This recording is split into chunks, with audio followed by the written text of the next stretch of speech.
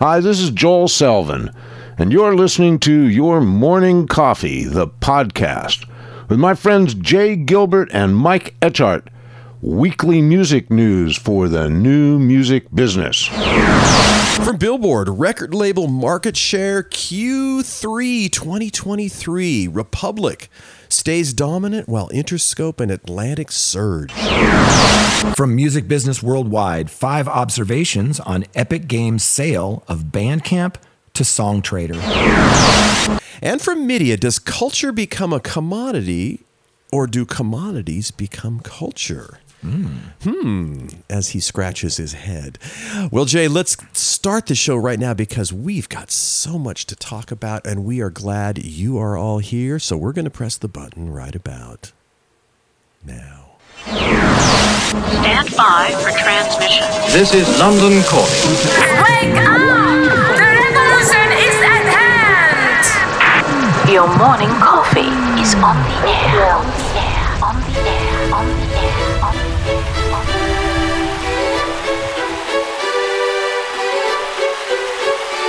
Standing by.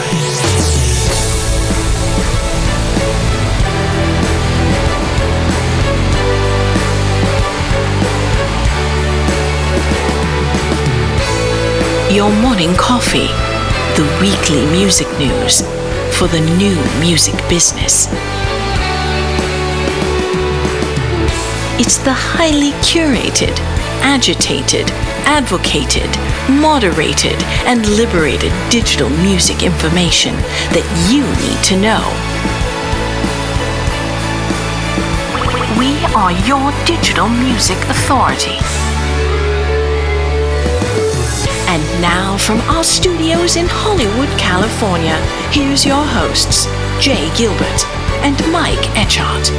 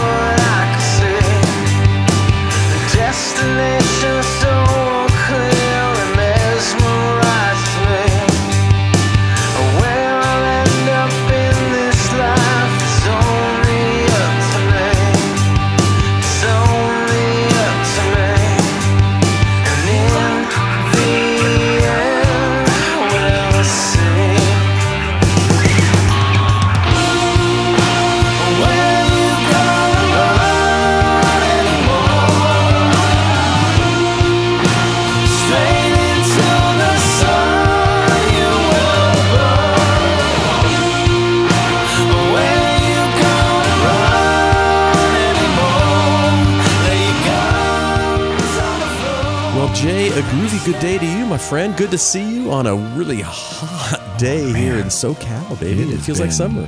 Really, really hot. It's going to cool down eventually, but this is sort of our last blast before we get into some cooler weather. And how about that music, that intro music there by Silver Plains? I like that stuff a lot, and that is it. It's got a 70s feel to it in the best ways. I can't even really describe what it is that makes it sound kind of 70s-ish, but super but melodic. It does. You know, more hooks than a tackle box, as they say. That's yes. Aaron Smart on lead vocals, Ian Baca on bass and keyboards, and Jesse Kramer, son of Aerosmith's drummer Joey Kramer. He's on drums. And this is really interesting. The album's called Airbus. It's out. The band is Silver Plains. And it was produced by legendary producer Jack Douglas, who, of course, John Lennon, Aerosmith, Cheap Trick. But what I thought was super interesting is it was mixed by Jeff Emerick. And people will remember Jeff Emerick worked with the Beatles, of course, Badfinger, Elvis Costello, among others. So a lot of melody here, a lot of talent here. I just love that album. That must have been one of the last things that Jeff It Emmerich was did. the last thing that he worked on. Oh my goodness! And by the way, Jeff Emmerich's book is a must-read. Fantastic book on his career, and by all accounts, it's just a lovely human. And wow, what a treat for an artist to have those two guys. Can you imagine behind the console at the console? Oh my gosh, like, legendary! Wow. Yeah, super cool. So, a lot of things coming up, aren't there? A lot of things you would want to go to for sure. Yeah, a lot of events coming up that you and I have been sort of talking about before we hit record. The Jump Global Annual Summit 2023. That's happening in LA November 12th through the 14th, and that's really personal and professional development for music business humans. And they were kind enough to give our listeners and readers a discount code. So if you want to go to the Jump Global Annual Summit, use the code JGCommunity23 and you'll get $200 off. That's also in your morning coffee, the newsletter. If you don't have anything to write that down with, it's in the newsletter. And I will put that in the show notes as well, Jay. Oh, thank you, sir. A couple other conferences that you and I have been talking about. Music Tectonics is coming up really soon, October 24th through 26th in Santa Monica. You and I will be there.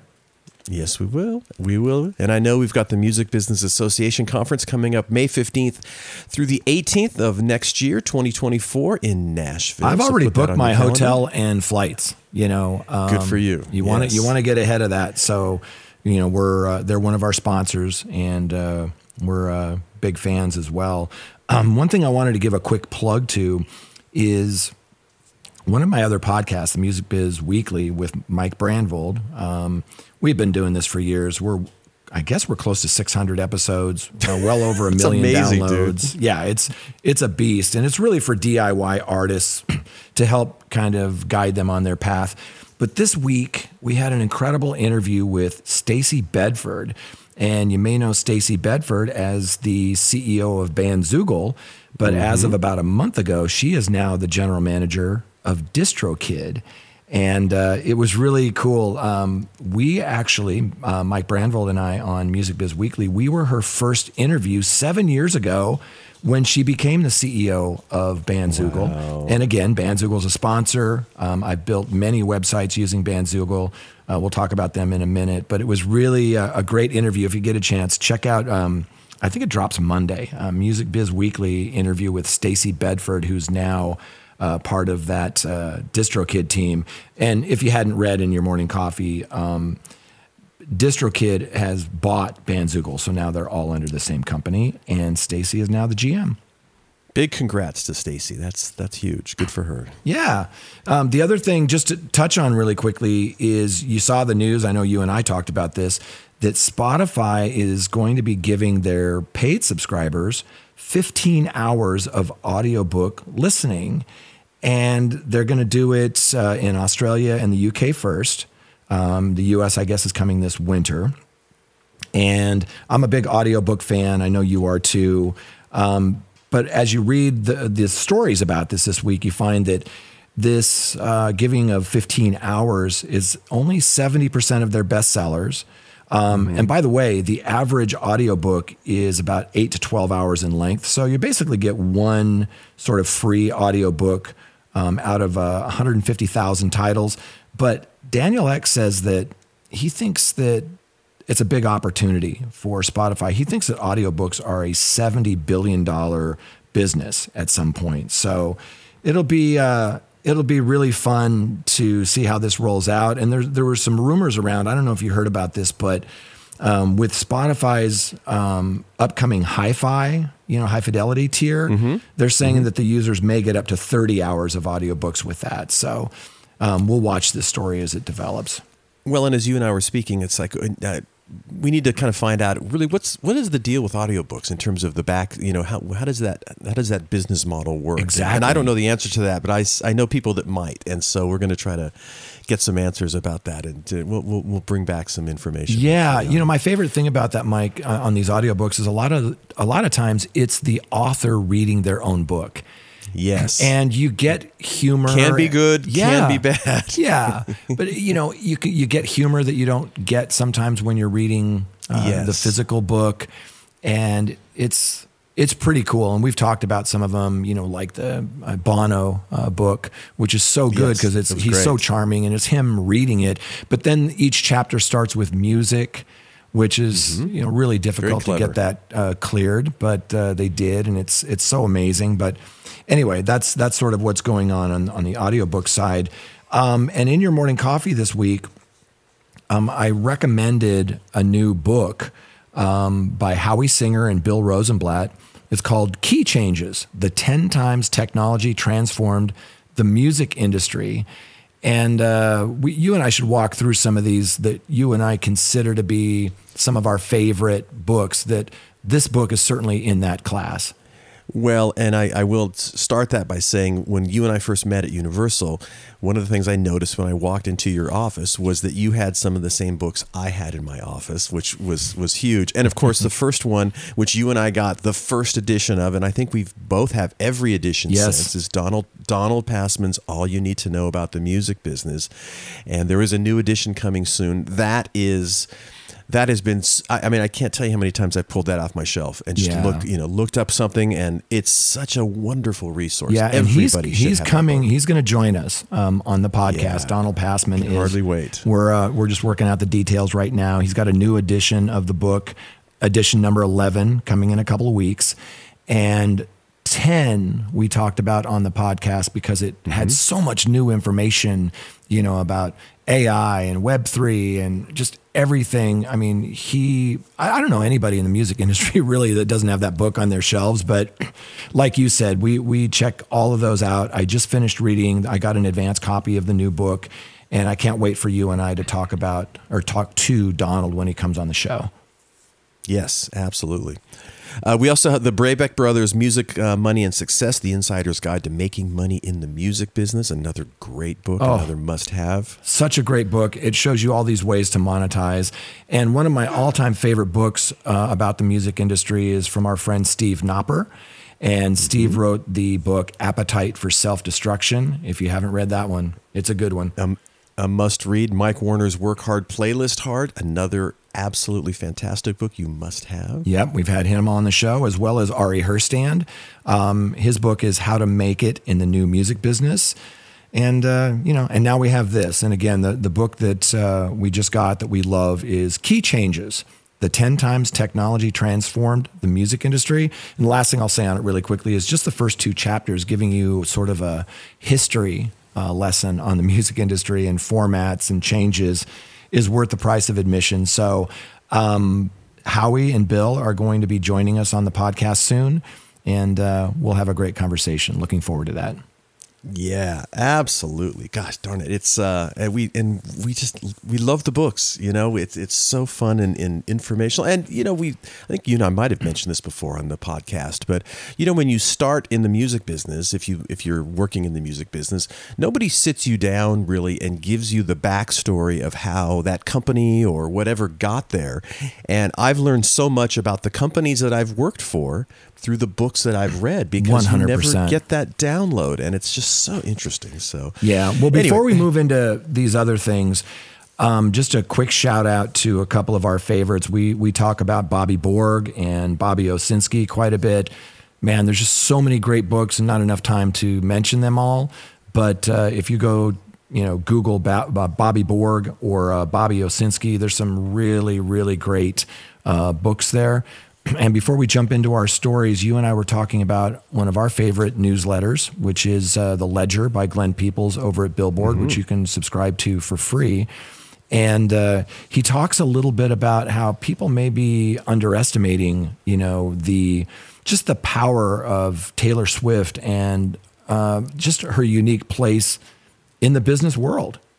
Yeah, he starts by saying, for as much has been said and written about Taylor Swift in recent years, there's a chance people have been underestimating the 33-year-old musician's unique place in the business world.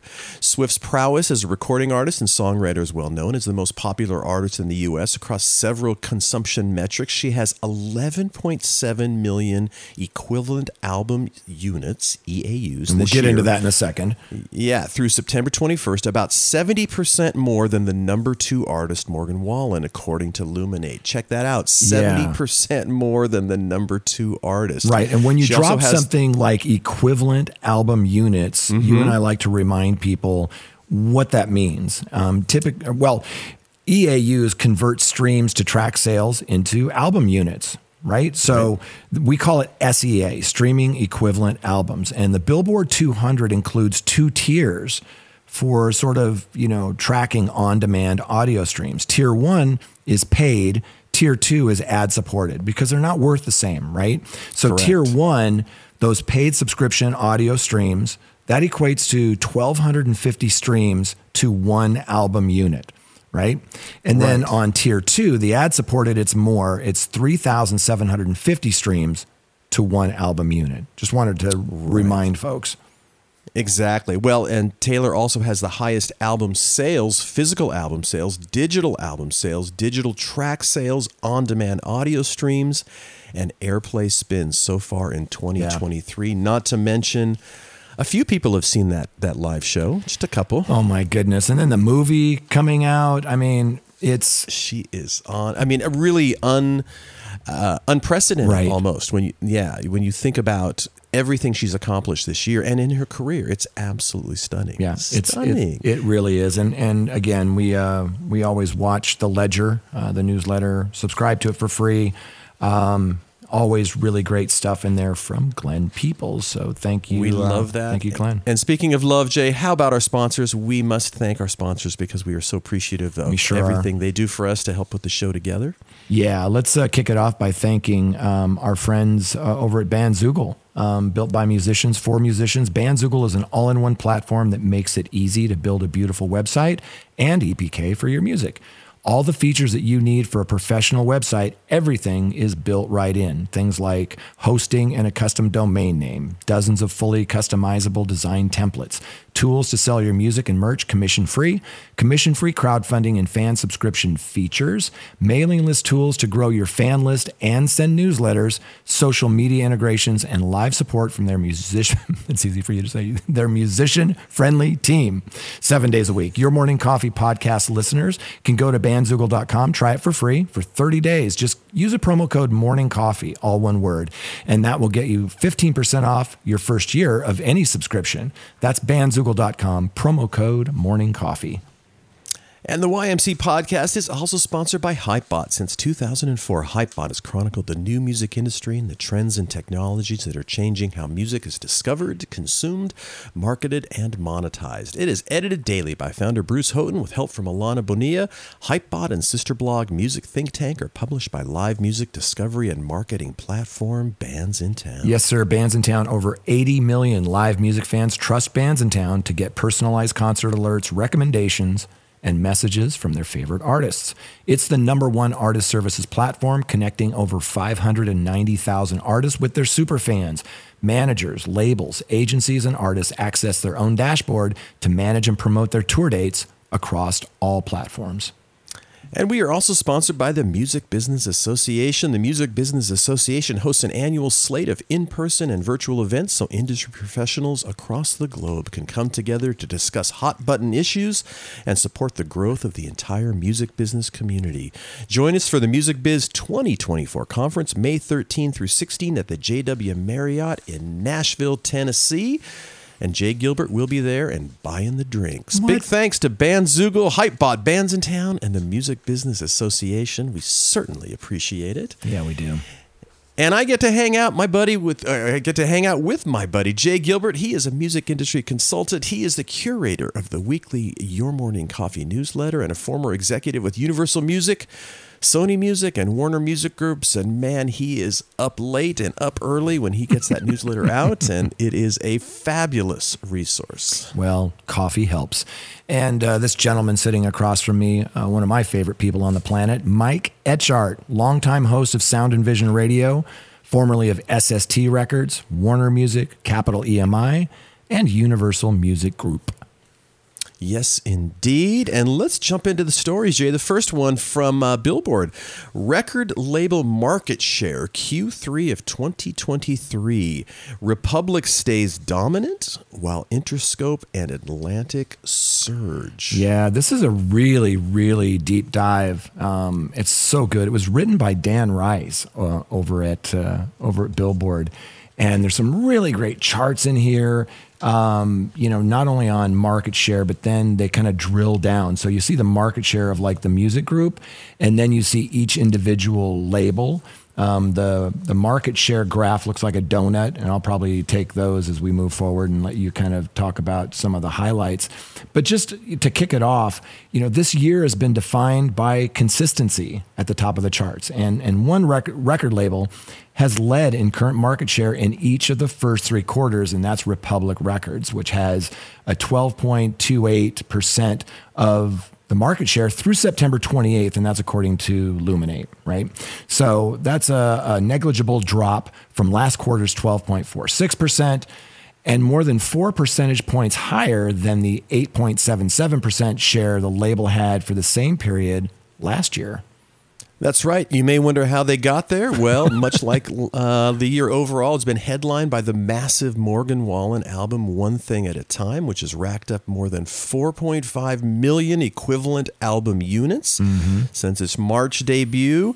And that new breaking artist Taylor Swift's prolific release schedule, which not only includes her latest collection of new tracks, Midnights, but also the release of Speak Now, Taylor's version. Both are among the top 10 albums of the year so far. Republic's share also includes Island, Big Loud, Mercury, Cash Money, and indie distributor Imperial. That's right. Morgan Wallen's dominance is so big that his label Big Loud would rank 8th among all labels on its own with a 2.69% current market share if it were broken out from Republic. That's incredible. With both One Thing at a Time and his latest release, Dangerous, the double album, both counting towards current share. Current is defined as albums released within the past 18 months and have remained in the top half of the Billboard 200. So I'm going to kick off the market share, and you can kind of drill down into some of the highlights. But if you look at just overall music group market share, you've got Universal Music Group at a little over 38% market share, which is massive. Sony Music Group, a little over 27%. Warner Music Group with almost 19%. And then the indies, this is a pretty big market share. The indies are almost 16% market share. So I thought, for music groups, yes, Universal's leading the pack. But indies are doing well. Everybody's sort of, doing well. Yeah, remarkable.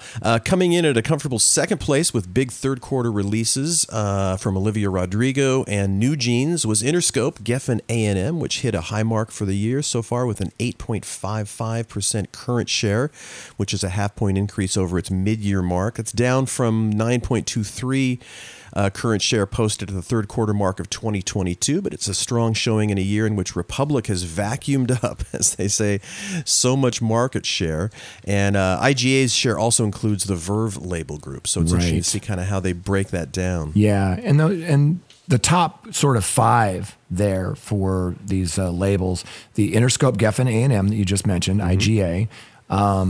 Number 2 is Republic, number 3 Atlantic, number 4 Capital, and number 5 Warner Records.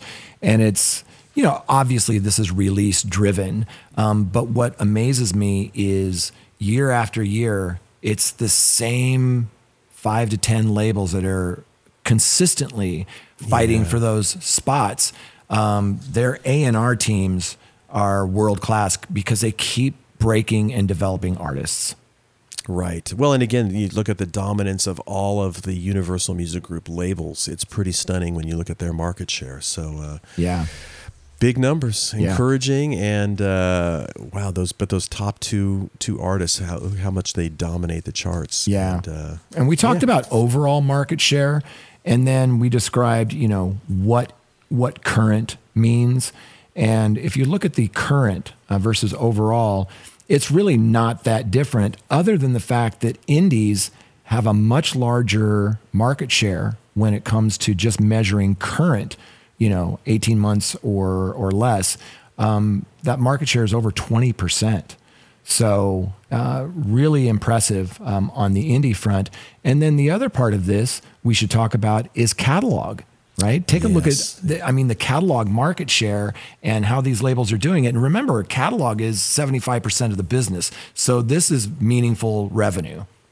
Right. They say how factoring in back catalog to look at overall market share shakes up the top two. Interscope takes the top spot with 9.57, besting Republic's 9.49% by a shade over 500,000 units, though through the first three quarters, with Atlantic in third at 8.31%. That's due to the deeper catalog of Interscope, Geffen, A&M, and Atlantic. They're number 1 and 2 in catalog-only share.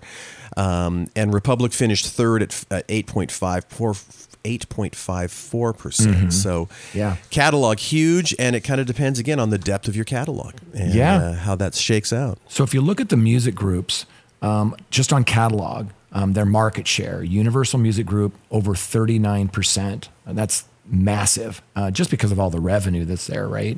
And then Sony Music Group, a little over 27%.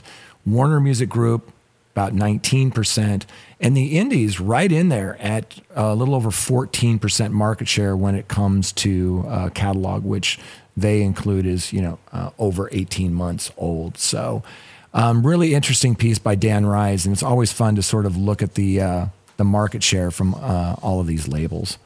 Yep, doing really, really well. This next one, Jay, super interesting. From Music Business Worldwide, 5 observations on Epic Games' sale of Bandcamp to Songtradr. Yeah. And that went down just fairly recently. Yeah, and there were 3 stories in your morning coffee this week about this. Different takes on it. I really liked the Music Business Worldwide piece. This is by Murray Stassen. We're just such big fans of Music Business Worldwide and Murray's, of course. And he kicks it off by saying that Songtradr got the entire music business talking last week with the news that it's the new owner of prominent D2C and merch buying platform, Bandcamp, and D2C, direct to consumer, for those that don't know. Bandcamp was acquired by Songtradr from Epic Games, and that's the maker of hit video game Fortnite, for example. And that was just after 18 months after Epic itself acquired Bandcamp. So Epic's divestiture, that's easy for you to say, of Bandcamp arrived alongside the news that the gaming giant is laying off around 16% of its global workforce. So a lot of news this week on this Songtradr acquisition of Bandcamp. But their take on this really was 5 observations about what the deal means for Songtradr, Bandcamp, and other players in the music industry, and kind of offering some interesting questions like, number 1, why didn't one of the majors buy Bandcamp? And as he says, as a music store with what it says is a community of over 5 million artists and labels, Bandcamp is a key player in the independent direct-to-consumer or D2C market. Plus, with over a decade in the D2C business, Bandcamp owns a gold mine of data around the buying trends and behaviors of superfans. And boy, you and I have talked about superfans so much over the last couple of weeks and how important superfans are in terms of sales. So one group of music vendors especially excited by the lucrative potential of superfans in the streaming era is, of course, the 3 major music companies. Yet for whatever reason, perhaps one of price, Universal Music Group, Sony Music Group, and Warner Music Group were evidently not interested in acquiring Bandcamp to boost their own D2C businesses, nor their increasingly large presence in the world of independent artist companies like ADA and AWOL and The Orchard. Interesting question to ask. Why not? Why did they not consider that? And who knows? And let's look at question number 2. Why didn't Spotify buy Bandcamp? So why didn't they? You know, think about it. Spotify could have acquired its very own D2C merch selling platform with a superfan centric user base and integrate it directly into Spotify for artists. Spotify currently offers artists the ability to sell their merch on their profiles via a partnership with Shopify, of course. Artists can also list merch via Merch Bar on Spotify, but Bandcamp could have offered Spotify so much more. In the press release announcing its acquisition of Songtradr, Bandcamp is claimed to be a, quote, music store and community with over 5 million artists and labels. Spotify could have learned a lot from the data around the platform's user base of fans, artists, and labels to inform editorial decisions, research and development for new features, not to mention giving artists a native platform to list and sell their merch. So I love those first two questions. You know, why didn't a major acquire it? Why didn't Spotify acquire it? Well, and then turning the question around, he said, number 3, what was Epic Games thinking by buying a D2C music platform in the first place? Epic Games is very good at making and marketing games. So good, in fact, that it confirmed that its flagship title, Fortnite, counted over 350 million registered users in 2020. Cow. In 2021, that number jumped to 400 million.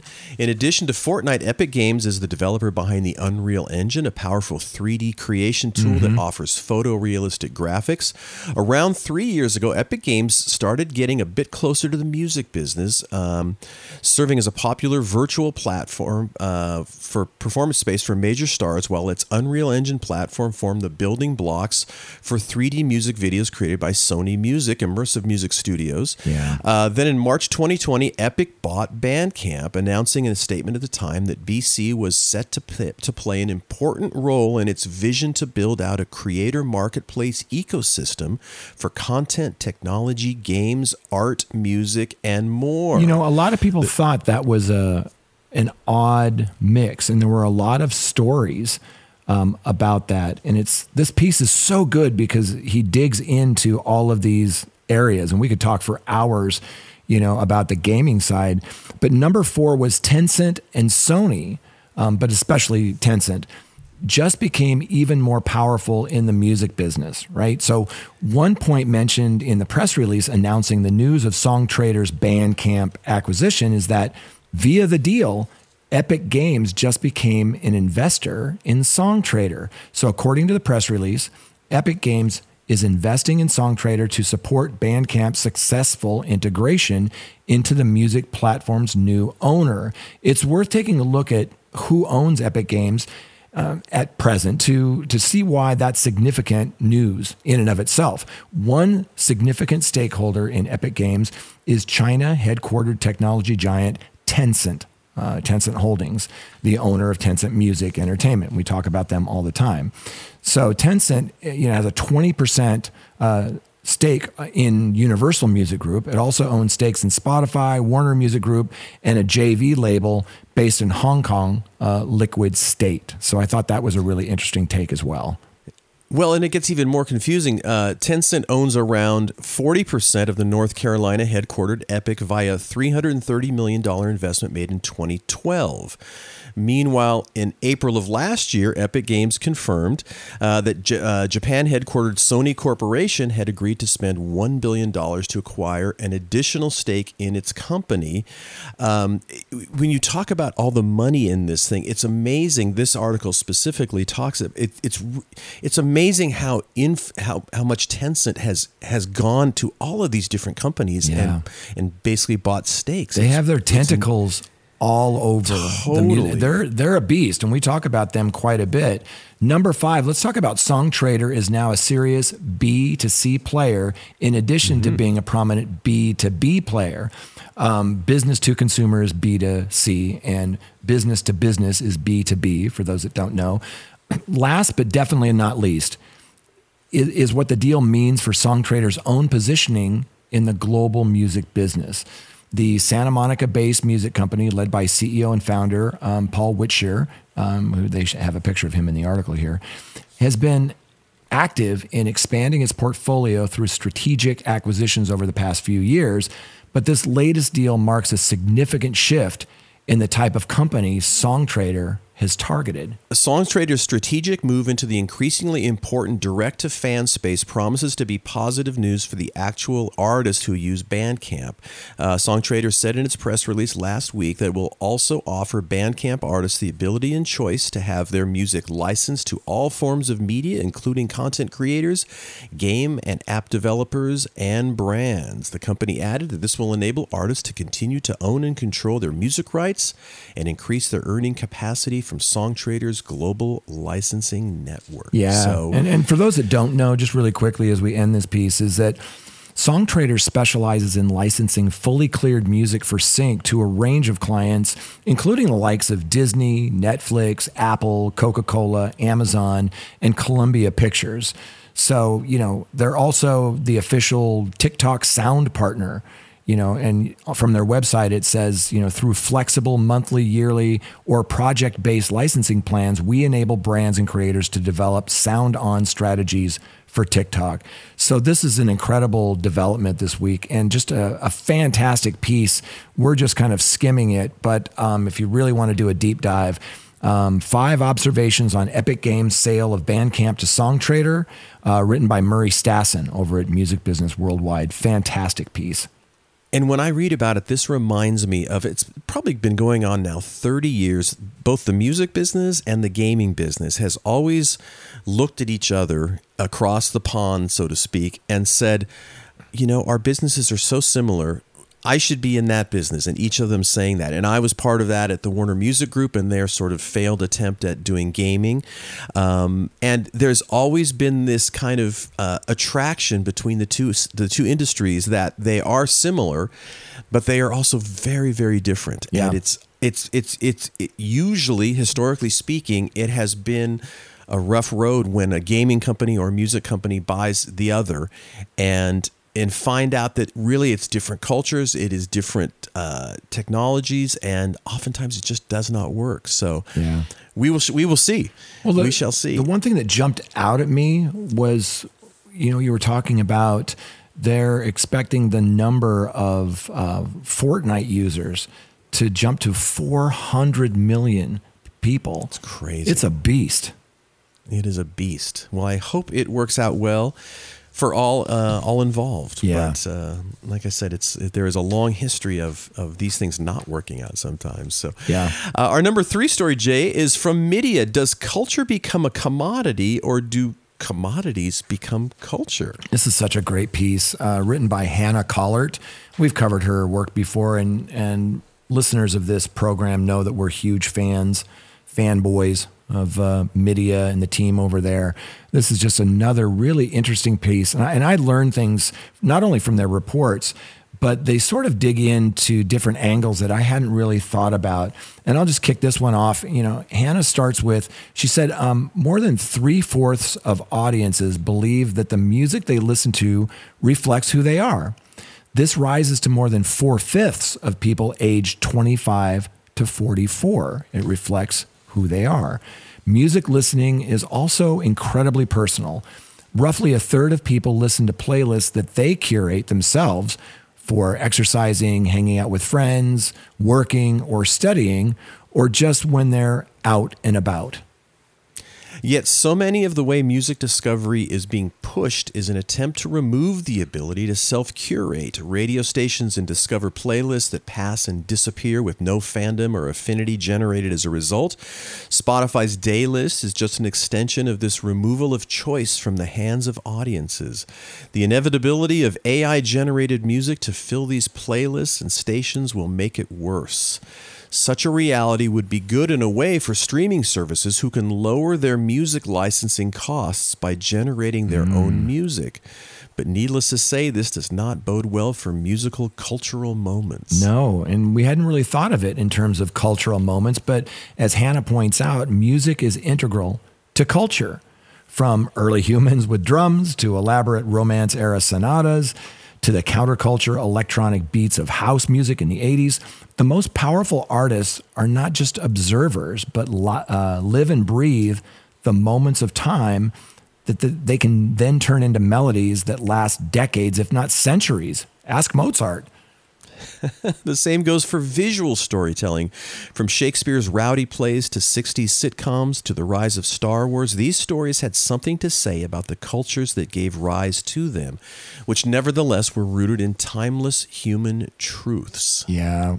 She goes on to point out that, what cultural highlights represent the quote unquote soul of our world today. In film, concentrated efforts to regenerate these sorts of moments has resulted in historical biopics like Oppenheimer and a questioning of our social roles under capitalism, Barbie. In music, a few names may spring to mind, but most predate the 2020s and harken back to the 10s. She says this is not because culture isn't happening. It is because it is being commodified so early in its life cycle, it does not have time to really take hold. Commodification is becoming culture in a double-edged, subversive sort of way. TikTok is inextricable from the identity of Gen Z with the rise of social, e-commerce, and an oversaturated digital space wherein everyone is competing for likes, comments, shares, and sponsorships. People have begun to commodify themselves through their social media presence. And that says it all. I mean, that paragraph is, there's a lot to that. And it's really important to sort of recognize how things are shifting.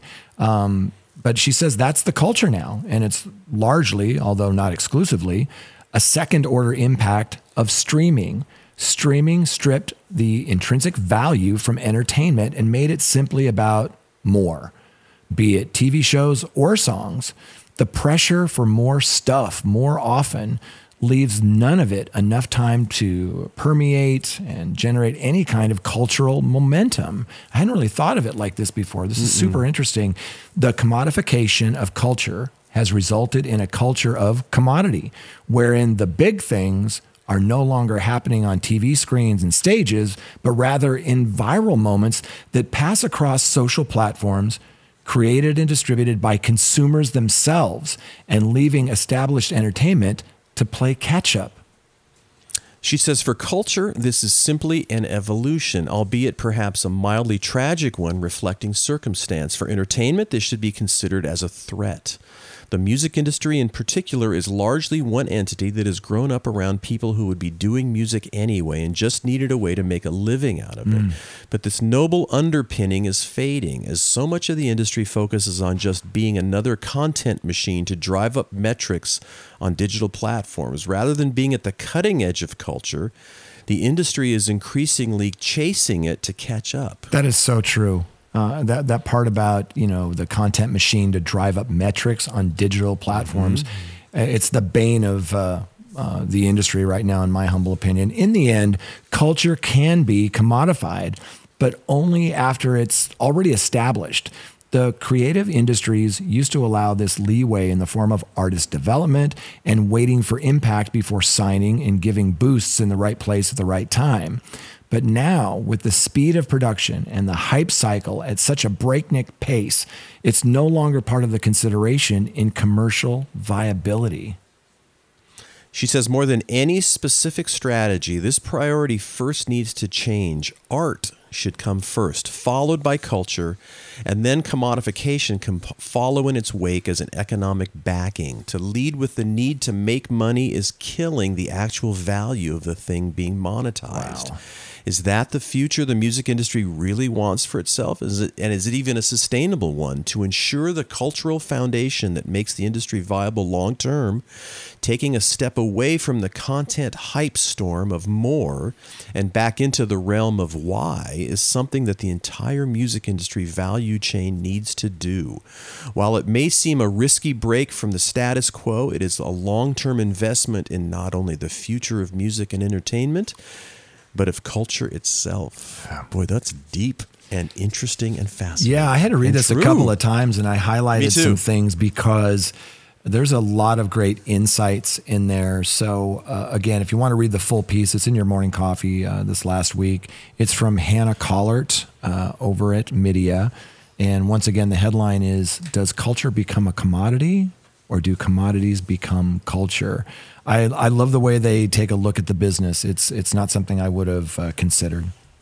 No, exactly. But on that note, Jay, it's time to go out into the heat and wrap up this episode 165 of the Your Morning Coffee podcast. We want to thank everyone for listening. We also want to thank our sponsors, because without them, we could not do the show. We do want to thank our good friends over at Bandzoogle, Hypebot, Bands in Town, and the Music Business Association. And with that, Jay, let's call it a day. Thanks for listening, everyone. We will see you next time on the Your Morning Coffee podcast.